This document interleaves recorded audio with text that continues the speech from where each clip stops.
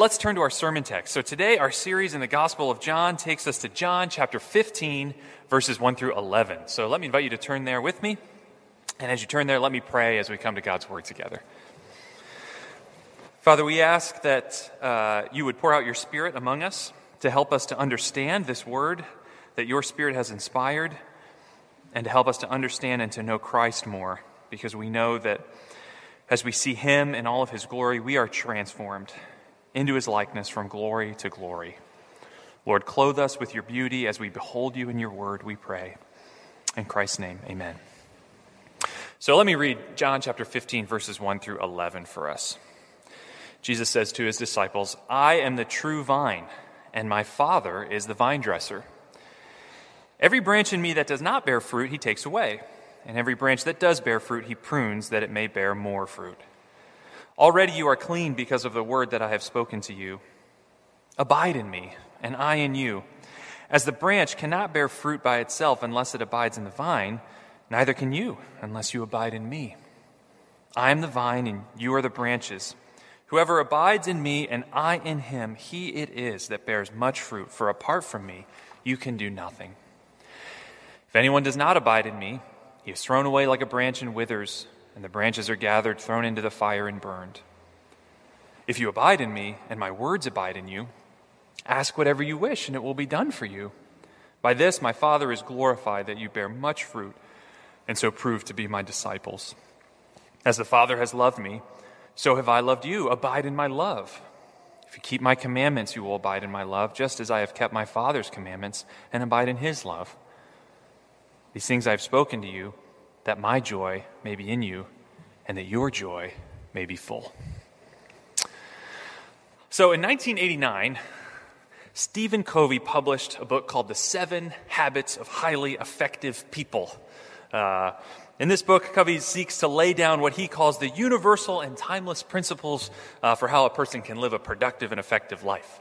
And since 1989, this book has gone on to sell something like 25 million copies.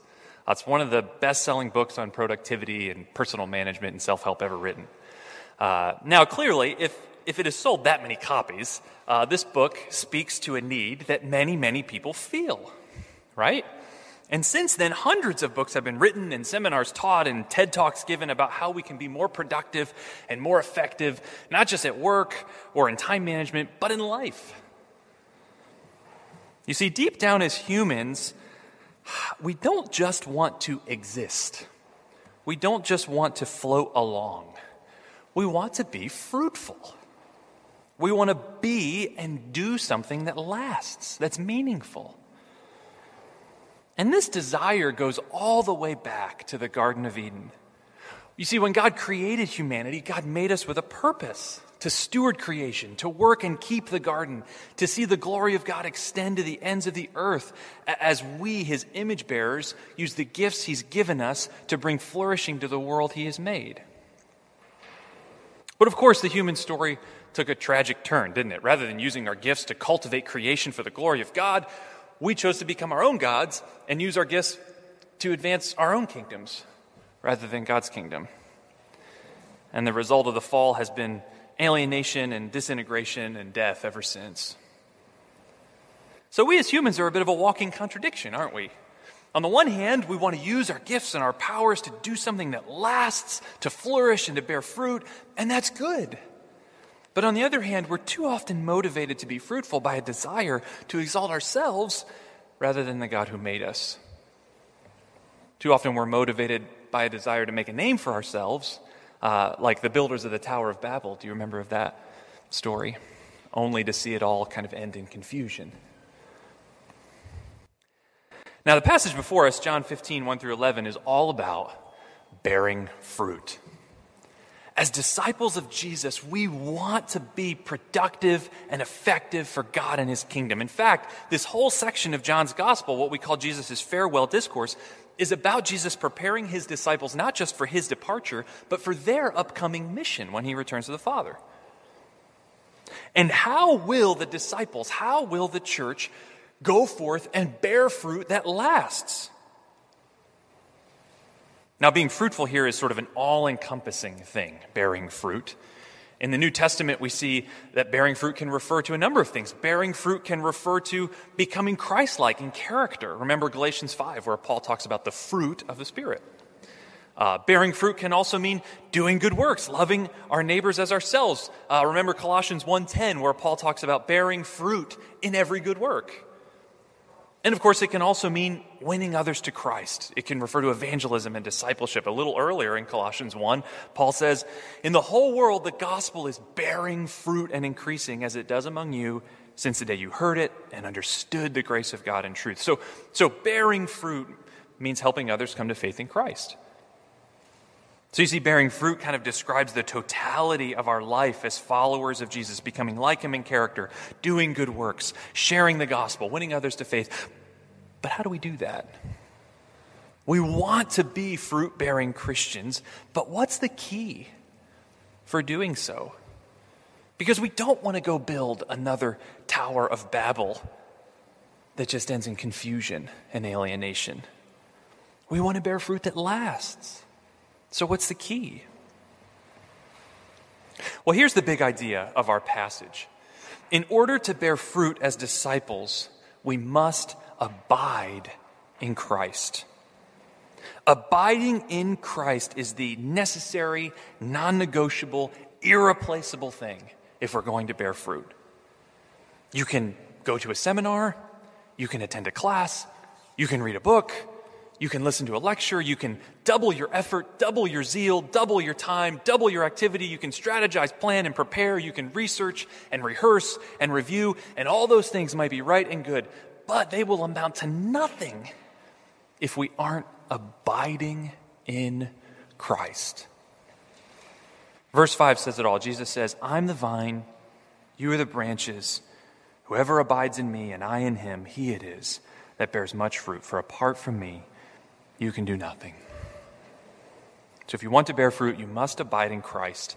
And our passage answers two questions about this idea of abiding in Christ. First, our passage answers the question of why. Why must we abide in Christ in order to bear fruit? And then it answers how. How do we abide in Christ so that we bear much fruit? So let's look first at why, and then we'll look at how. So first, why? Why must we abide in Christ in order to bear fruit? Verses 1 through 6 kind of provide an answer to that question that's twofold. Jesus is basically going to tell us, you have to abide in me because of who I am and because of who the Father is. Because of who Jesus is and because of who the Father is. That's why we have to abide in Christ. So let's look at first, we have to abide in Christ in order to bear fruit because of who Jesus is. And Jesus says, because he's the true vine. That's how the passage begins, right? Jesus says, "I am the true vine." Now, this is the last of the famous "I am" statements in the Gospel of John. And like all the previous "I am" statements, this one is a rich and powerful metaphor. Jesus is the true vine. In a vineyard, think about it, where do the grapes come from? Well, they grow off the branches. And what are the branches connected to? Well, they're connected to the central vine, right? It's the vine that carries life and energy and vitality that flows through the branches and so produces the fruit. Now, John has already told us as much about Jesus in his prologue. Do you remember in John 1:4, John says about Jesus, "In him was life." Life is in Jesus. Jesus Christ, who was one with God from the beginning, the one through whom all things were made, he is life. He is the true vine. And just look at the records we have of Jesus' earthly ministry, and you see this must be true. His words were words of authority and life-giving truth. His character was full of love and courage. His deeds were like none who had come before or after him. The blind were given sight, the lame were made to walk, the sick were made whole, the lepers were cleansed, the dead even were raised back to life. The power of life flowed through Jesus, just like life-giving sap and energy flows through a vine, bringing fruit and life in its wake. We have to abide in Jesus to bear fruit because Jesus is the true vine. He's life itself. We were joking this week as a staff that wouldn't it be a great sort of visual illustration if I walked down to this little flower thing and just cut it off and said, "See what happens when you're not connected? You die. Do you want to be like that?" I figured I wouldn't go that way, but then I just did. So now it's in your mind. So it's done. Jesus is the vine. He's true life. We have to stay connected to him to bear fruit. But this I am statement's more than just a metaphor. These I am statements that Jesus makes in John's gospel, they're all rich, actually, not just in metaphorical power, but they're rich with Old Testament overtones. There's a biblical, redemptive, historical reality that Jesus is talking about here. You see, in the Old Testament, the metaphor of a vine was used again and again to refer to what? To refer to God's people, to refer to Israel.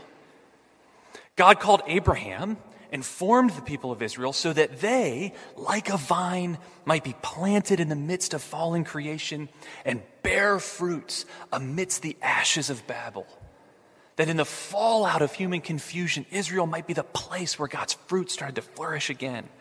Israel was meant to be a fruitful vine, glorifying God, a kingdom of priests, a holy nation, declaring God's life and light to the nations. They were meant to be the vine where fruit finally grew again.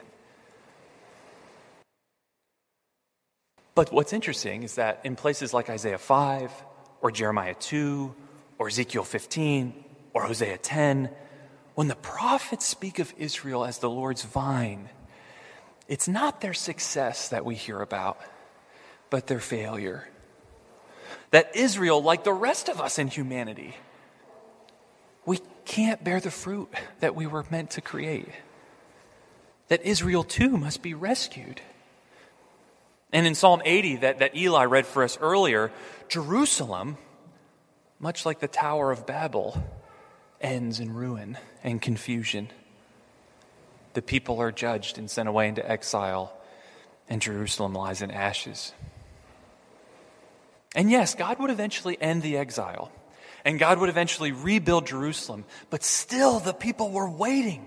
When would God make us fruitful? When would we become the vine he intended us to be? And into this Old Testament hope, Jesus says to his disciples, I'm the true vine. The hopes of Israel, the mission of Israel, the people of Israel all find their fulfillment in me, Jesus says. I'm the true vine.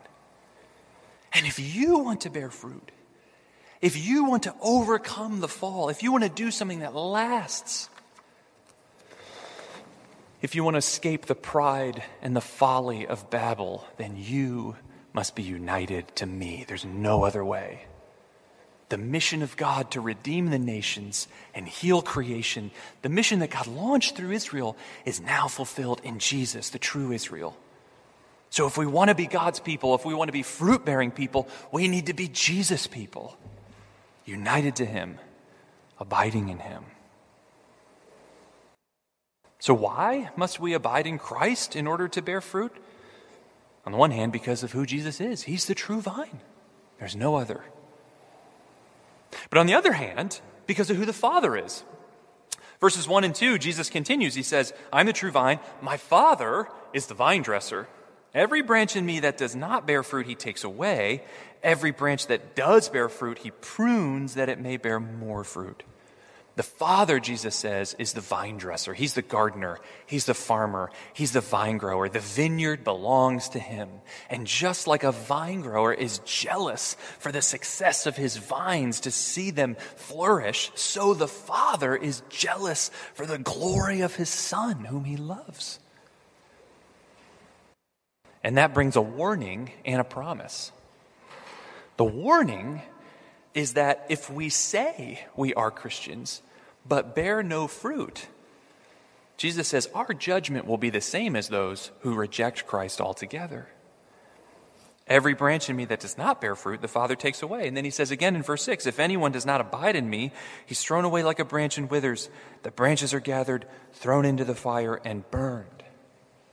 So the warning is this to us. If we merely profess to be believers, that is, if we take the name of Christ to ourselves, but our lives show no fruit of a real relationship with Christ, if they show no fruit of real union with him, no real change, no real vital union, then eventually we will be removed altogether from the presence of God like branches bundled for the fire. So we must not merely profess Christ with our lips. We must embrace him and surrender to him with our whole hearts. We must abide in him. That's the warning. But there's also a promise. Every branch that does bear fruit, Jesus says, the Father prunes, that it may bear more fruit. For those who abide in Christ, the Father will use every circumstance of our lives, not just the good circumstances, but also and especially the trials and the hardships and the challenges and the losses, to prune us that we might bear even more fruit. Like a master gardener, he will cut away what is lifeless, what is distracting, what is sinful, so that the life of Christ might flow through us even more richly, that we might bear even more fruit. So, brothers and sisters, if you are in a season of trial or pain right now, do not despair. The life of the true vine is still flowing through you. And your heavenly Father is pruning you, shaping you, so that you might bear even more fruit. You know, what you think might be your greatest loss or your greatest liability for the kingdom, your greatest setback, in your Father's hands becomes the work of a loving gardener who has a vision to see you flourish in beauty and praise. That's the promise. So in order to bear fruit, we must abide in Jesus. Why? Because of who Jesus is and because of who the Father is. Jesus is the true vine and the Father is the vine dresser. And now listen to what Jesus says in verse 3. If you have it open, look there. Already, Jesus says, you are clean because of the word that I've spoken to you. Now there's a bit of a play on words here. In Greek, the same root underneath the word prune in verse 2 is also underneath the word clean in verse 3. In other words, Jesus is saying the Father cleans up those who are already clean. And how are they clean? Because of the word that Jesus has spoken to us. Friends, hear this loud and clear. How do we get connected to Jesus, the true vine? Do we earn our way into proving that we can sort of bear a lot of fruit? Is there sort of some kind of like vineyard tryout where the Father sort of lines us all up and says, okay, make some fruit on your own in order to win a spot on the vine? No. That's the whole point of the metaphor. The whole point of this metaphor is that you can't produce fruit on your own. You can't perform your way into a saving relationship with God in Christ. Apart from Christ, we're dead wood. So how do you get connected in the first place? Jesus says, because of the word I've spoken to you. The word of Jesus comes to us, outside of us, as a word of grace. The word of Jesus that says, come to me, all who are weary and heavy laden, and I'll give you rest. The word of Jesus that says, I've not come to be served, but to serve, and to give my life as a ransom for many, for you. The word of Jesus that says, whoever believes in me will have eternal life, and you will dwell in me, and I will come and dwell in you.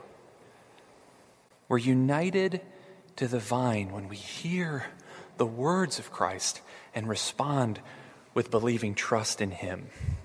And we don't place our trust in a sort of set of doctrines, although biblical doctrines are beautiful. And we don't put our trust in a system of ethics, although biblical ethics are so life-giving. No, we place our trust in a person, in the crucified, risen, and ascended Lord Jesus, who says, I'm the vine. Believe in me.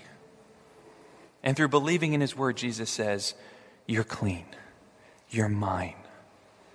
And now, I want you to abide in me so that my life can flow through you more and more, and so that you can go and bear much fruit. So that brings us to the next natural question. We've seen why we must abide in Christ in order to bear fruit. Now we need to ask how, right? How do we do that? How do we abide in Christ in order to bear fruit? Well, in verses 7 through 11, Jesus tells us how. He doesn't leave us guessing. He gives us very practical means, actually, for abiding in him. First, he says, if you want to abide in me, then abide in my words. Look again at verses 7 and 8. If you abide in me, and my words abide in you, ask whatever you wish, and it'll be done for you. By this my Father is glorified, that you bear much fruit, and so prove to be my disciples. So abiding in Christ means, first and foremost, abiding in his words. So what does that mean? Well, think about the word abide itself. How might we define that word abide? I've been sort of using it a lot this morning, but what does it mean? Some translations say remain, some say live, some say stay. One translation even put it, make your home in. And I sort of liked that last one. To abide in Christ is to sort of make our home in Christ. That He's the place where we stay. He's the place where we rest. He's the place where we dine and celebrate. He's the place where we can weep and find comfort. Christ is our home, and we abide in Him. And to make ourselves at home in Christ is to make ourselves at home in His words, the things that He's said and the things that He continues to say. Now, where do we find those words? Well, we find them in the Gospels, of course. And so, we must read and ruminate and meditate on the Gospel records of Jesus. But in the Gospels, Jesus also teaches that the Old Testament was really all about Him as well. Jesus says the Old Testament was my word too. So then we read and we ruminate and we meditate on the Old Testament, on the Pentateuch and the history books and the wisdom literature and the prophets, because that too is the word of Jesus. But we also see that Jesus Himself commissioned the New Testament apostles, gave them the Holy Spirit that they might go and teach and instruct and pass on all that He taught them in His name. So that means not just the Gospels and not just the Old Testament, but the rest of the New Testament as well is also the Jesus-authorized word of Christ. So you see, the whole Bible, it's not just merely a collection of 66 books written by various authors over the course of 100 years. Yes, it is that. But through the work of the Spirit of Christ, in and through those authors, the whole Bible is the very word of Jesus to us, His church. So if we are to abide in Christ, we must make ourselves at home in the words of Christ. And look at what a treasure He has given us. All the pages of Scripture are there so that we might commune with Him, and commune with Him as intimately and personally as a branch is vitally connected and organically knit together to the vine. Now, how do we know? How do we know we're abiding in Jesus' words? And how do we know we're sort of abiding in His words and His words are abiding in us and we're not just sort of reading them, right? After all, plenty of folks can read the Bible and not abide in Christ. Well, look at what Jesus says here. If you abide in me and my words abide in you, ask whatever you wish and it will be done for you. In other words, prayer is the sign that our reading of the Bible has become a real abiding in Christ. So I think that causes us to ask ourselves a good question. When you and I read Scripture, do our minds, do our hearts move to prayer? Do you start talking to God, asking God for the things that you see Him showing you in His Word? Now, don't be immediately discouraged if you think, well, that's not really true of me. If your reading doesn't often turn into praying, then just take the simple advice of many, many saints down through the ages. Slow down. Read less so that you might pray more. Rather than reading 3 or 4 chapters of a gospel, try reading 3 or 4 verses slowly and then reread them. Reread them as if Jesus intended these words to be handed down to you so that you might commune with Him and hear His voice. Because that's exactly why Jesus inspired the Scriptures. Ask, what's the point of the passage? Is there anything that jumps out at you? Where is the Spirit drawing you in, challenging you, comforting you? Slow down. And then pray. And when we start praying in line with the Word in this way, Jesus makes the incredible promise that God will answer those prayers. So abiding in Christ, how do we do it? First, abide in His Word. Let His words abide in you. Abiding in Christ means, second, abiding in His love. Look again at verses 9 and 10. As the Father has loved me, so have I loved you. Abide in my love. If you keep my commandments, you will abide in my love, just as I have kept my Father's commandments and abide in His love. Now, how might we abide in the love of Christ? How do we make ourselves at home in the love of Christ? And isn't this great? Jesus is saying, look, it's not just about hearing my words and kind of getting them into your head and your heart, but you also need to abide in my love. What does that mean? Well, first, I think abiding in the love of Christ means returning again and again to the fact that the love of Christ for us is the thing that is most true and most real about us. To make yourself at home in the love of Christ means to remind yourself again and again that is what is most real about me. Too quickly we are tempted to leave the love of Christ and set up shop in our accomplishments or our successes, but then, as we all know, that means we've also set up shop in our shortcomings and in our failures. But Jesus says, remain in my love. Let my love be the vital energy that flows through you like sap flowing from a vine to its branches. And abiding in the love of Christ also means that we will be constantly returning to the cross of Christ. For at the cross, the love of Christ is seen in its fullness. You know, the first time I went to a vineyard, I was really surprised, actually. Because I was expecting, when I went to this vineyard, to see like rows and rows of big, bushy, thick vines, strong and sturdy, ready to like give life to the branches and the grapes. Of course, if any of you have ever been to a vineyard, you know that's not what I saw, right? The first time I visited a vineyard, what I found out was that the vines that produce the most desirable grapes aren't strong and aren't huge and aren't massive. They're these gnarled, twisted, ugly things coming out of the dirt, like 3 or 4 feet high, looking very weak. But from those twisted and naked vines, in time, come the most beautiful fruit. Isaiah 53:2 says, "For he grew up before him like a young plant and like a root out of dry ground. He had no form or majesty that we should look at him, and no beauty that we should desire him." Friends, Jesus is the true vine, the only truly fruitful one. But look at where his love would take him. Look at where his love for us would lead him. He would be twisted and gnarled on a cross and hang on a rough piece of dead wood, and himself would die. Why? Why would the true vine be cut off like that? Because he loves us. Because he wanted to rescue us from the death our sins deserve. Because he died as a substitute to deliver us from sin and death, so that we could abide in his love.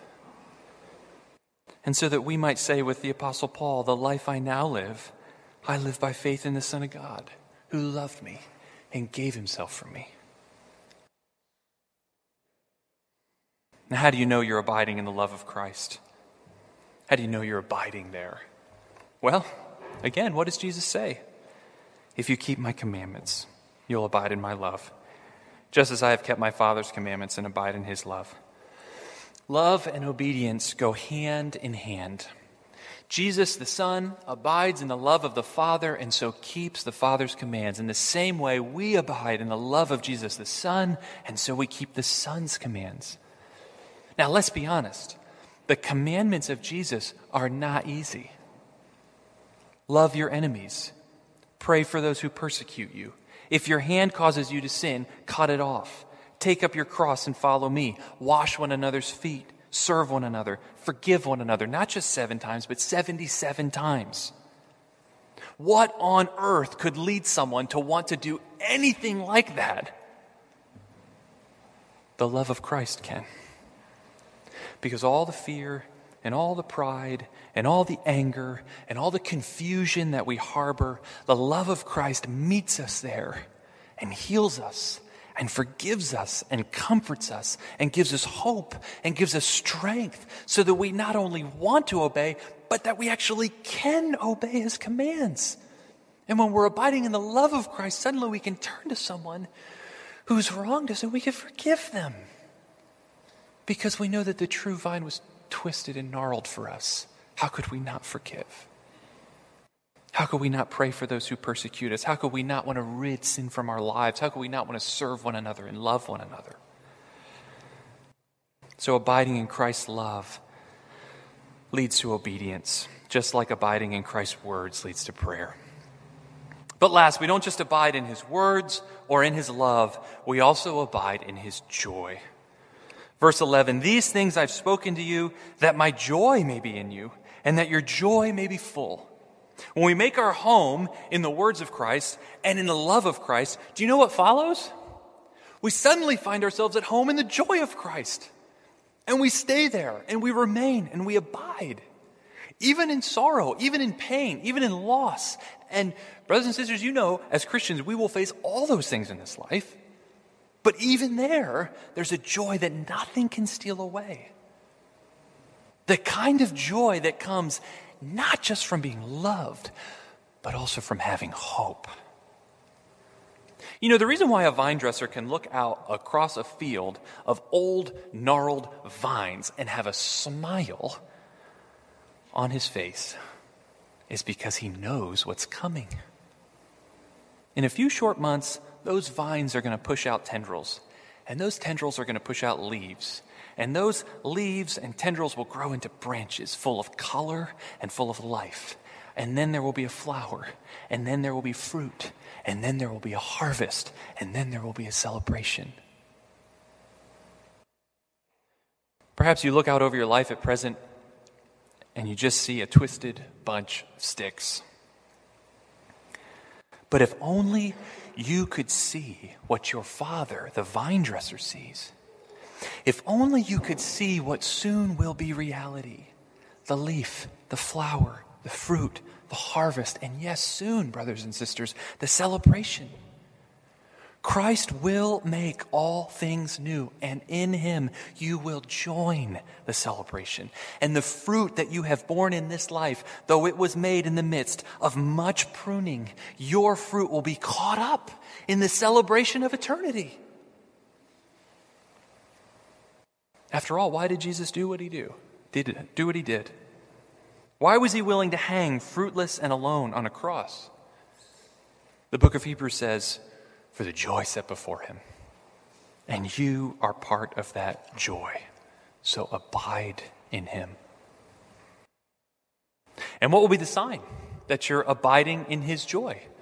If the sign of abiding in his word is prayer and the sign of abiding in his love is obedience, what's the sign you're abiding in his joy? Well, what does Jesus say? "These things I've spoken to you, that my joy may be in you, and that your joy may be full." Friends, the end of joy is joy. Unstoppable, unshakable joy. And that's why God made us in the first place. To glorify him and enjoy him forever, as the old catechism says. Joy in Christ is the end. His joy leads to our joy, and that's the fruit of it all. Humanity redeemed from our confusion and death to know eternal joy in God once again. And you know this joy is starting to take root when the old things that used to give you joy don't seem to have the same power anymore. When the old lusts and the old addictions and the old needs and the old fears and the old longings, when they've just started to lose their taste, and now joy in God is what really counts and what really satisfies you. It will be imperfect and it will be ongoing in this life, to be sure, but it will be real. And your joy will start to be full. So friends, if we want to be fruitful, if we want to be productive, we must abide in Jesus, in his words, in his love, in his joy. At the end of the day, there aren't 7 habits of highly effective people. As helpful as that book is, there's only one that really counts. I'm the true vine, Jesus says. Abide in me. Let's pray.